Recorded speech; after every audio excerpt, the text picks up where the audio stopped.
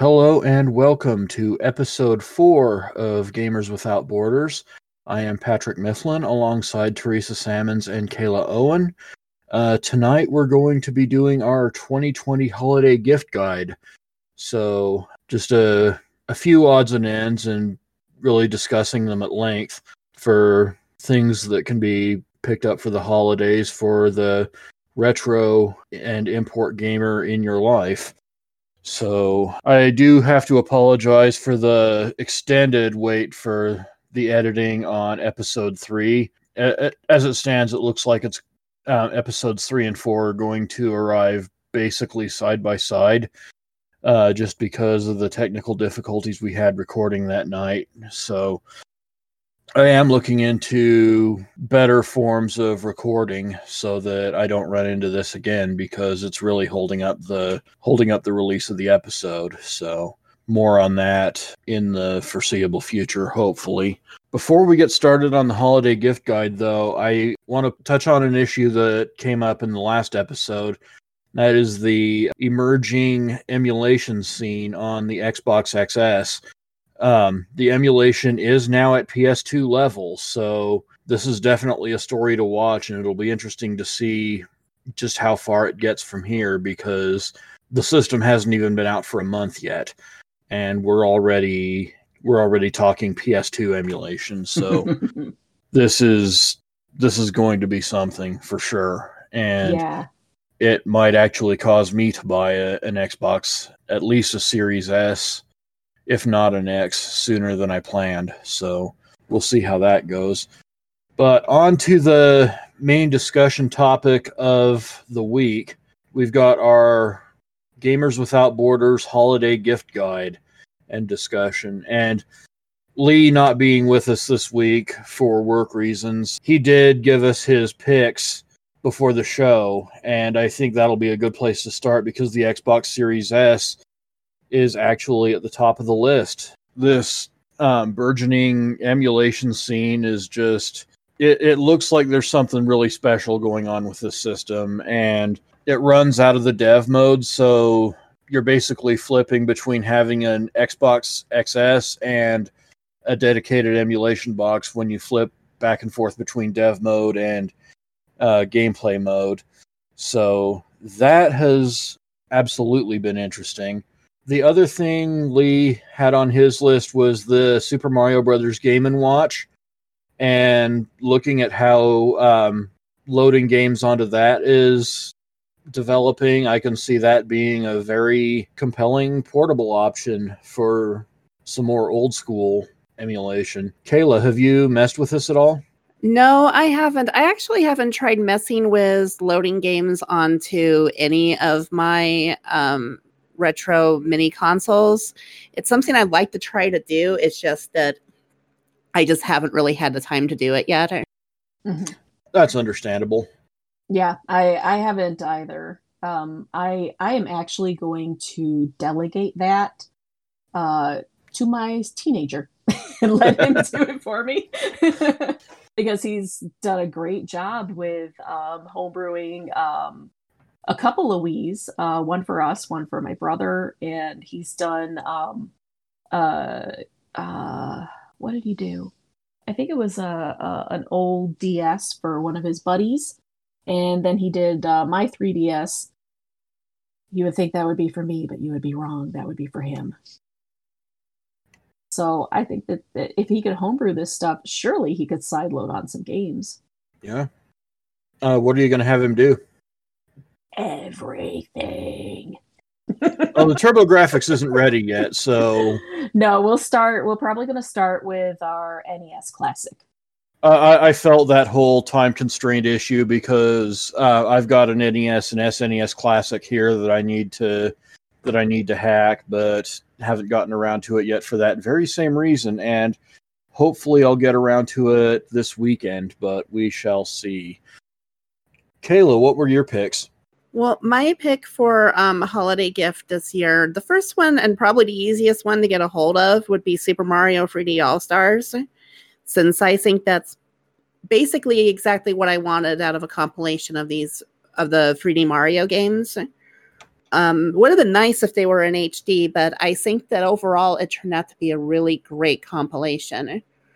And then the second thing, because I'm going to say, if you want to buy something, or if you want to buy a retro game gift for Christmas, try and support small businesses and try and support the post office. Oh, absolutely. And my suggestion would be, one of the most awesome things I got this year was a Coleco Pac-Man tabletop arcade from the 80s. And if you're not familiar with that, maybe you've watched Gremlins and you saw one of them was playing with a Donkey Kong one, or in the Angry Video Game Nerd, in the background of his videos, he has them. And it's kind of like a Tiger electronic game. It uses a similar technology, but it's way better. And if you're like me, you're really missing arcades a lot. And just counting down the days till you can go back into one. And this isn't like one of these modern tabletop arcades for it actually is an emulated game. But it's still really awesome. And I love the artwork on the side. And I would recommend anybody pick one up for somebody who is really into retro games. Nice. These are from back in the day. How easy are they to come by? Really easy to come by. The price on some of them isn't very good. Some of them are a few $100s, but Pac-Man is about, I got mine for about $50. And so, yeah, they're pretty easy to come by. They do take the C batteries, though. So that's something you got to keep in mind if you're going to get one for somebody or get one for yourself. Make sure you stock up on C batteries.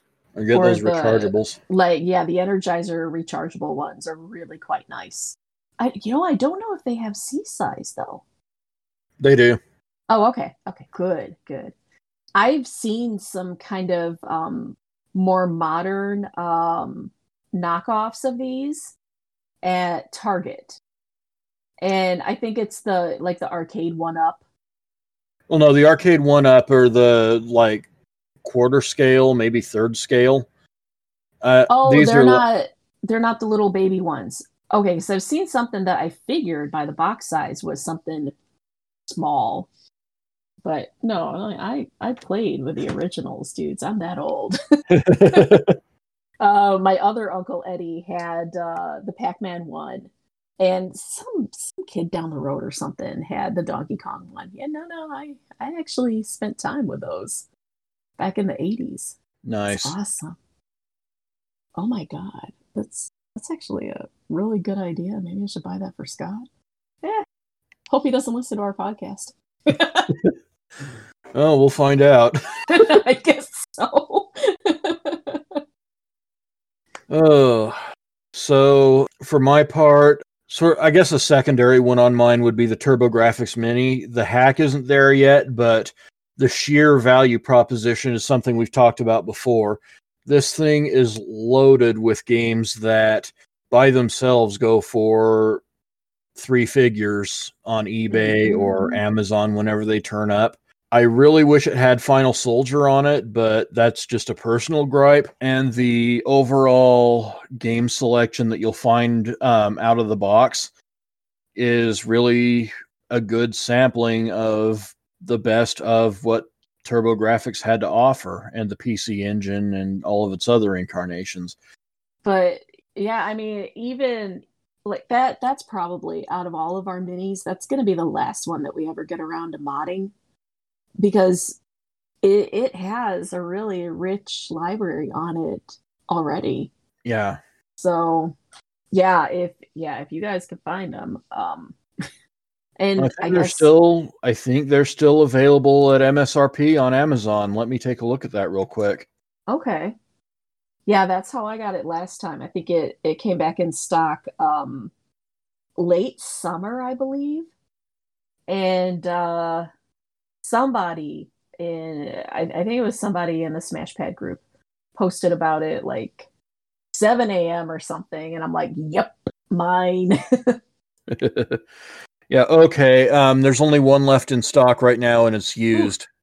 But okay. But $76.18. And if it's sold by Amazon Warehouse, then you're probably good to Prime. go. Yeah. Yep. Yeah.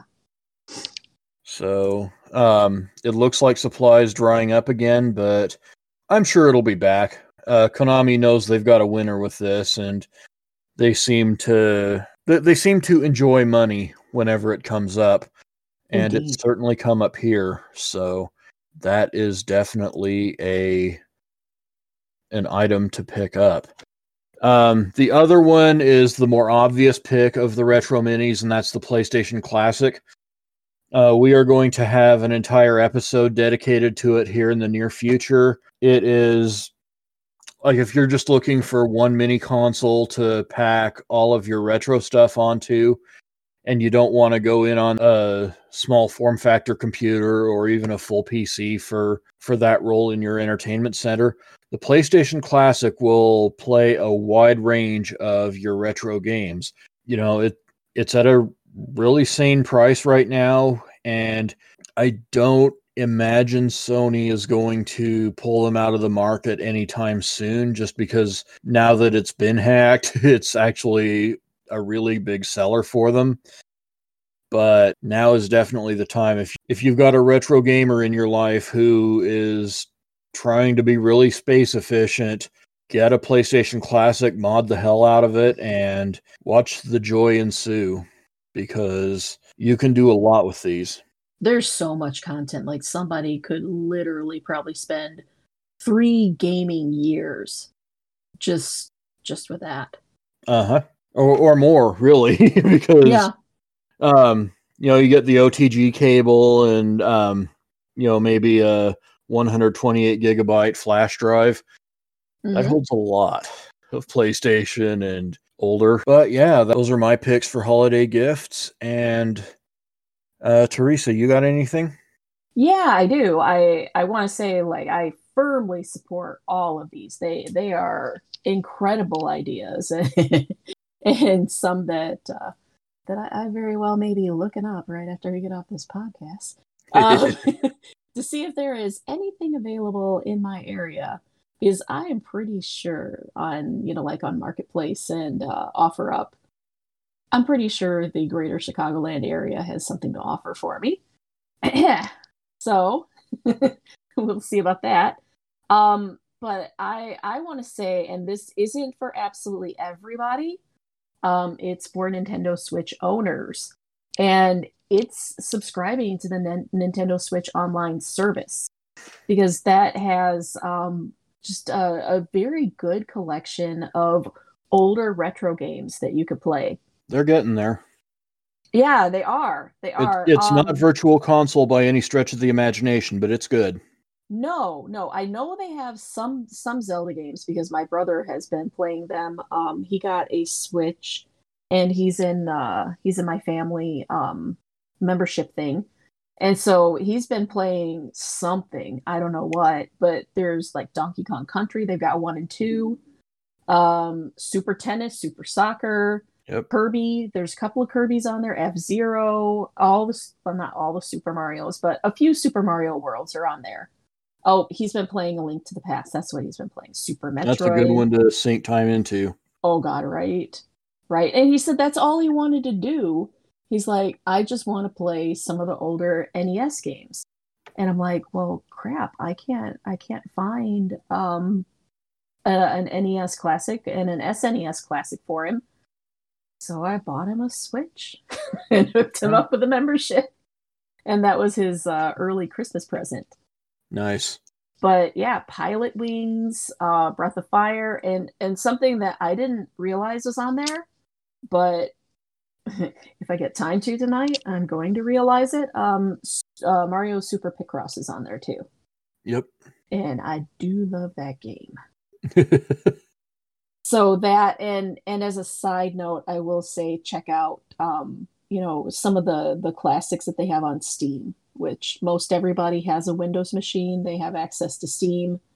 And you can pick up like classic Sega stuff, and I guess even by now, isn't Crash Bandicoot a retro game? I feel so old now. They've got that. They've got a lot. So find a good curator, tell me who they are, and then have at it. Because I definitely want to know. So yeah, that's my pick. My 2 picks, I guess. Nice. And with that, I actually think we've got a show for the week. You can subscribe to us on Anchor.fm, Pocket Cast, Spotify, and many other places, growing steadily by the week. You can also support us on Patreon if you want to just support the show, or at a further tier up, we have early unedited episodes coming out, as well as the ability to suggest a topic for the show once a month. So if you're interested in any of those things and don't have a problem with my insufferable stuttering, then you have that option. You can also email us at thegamerswithoutborders@gmail.com. Once again, that is thegamerswithoutborders@gmail.com.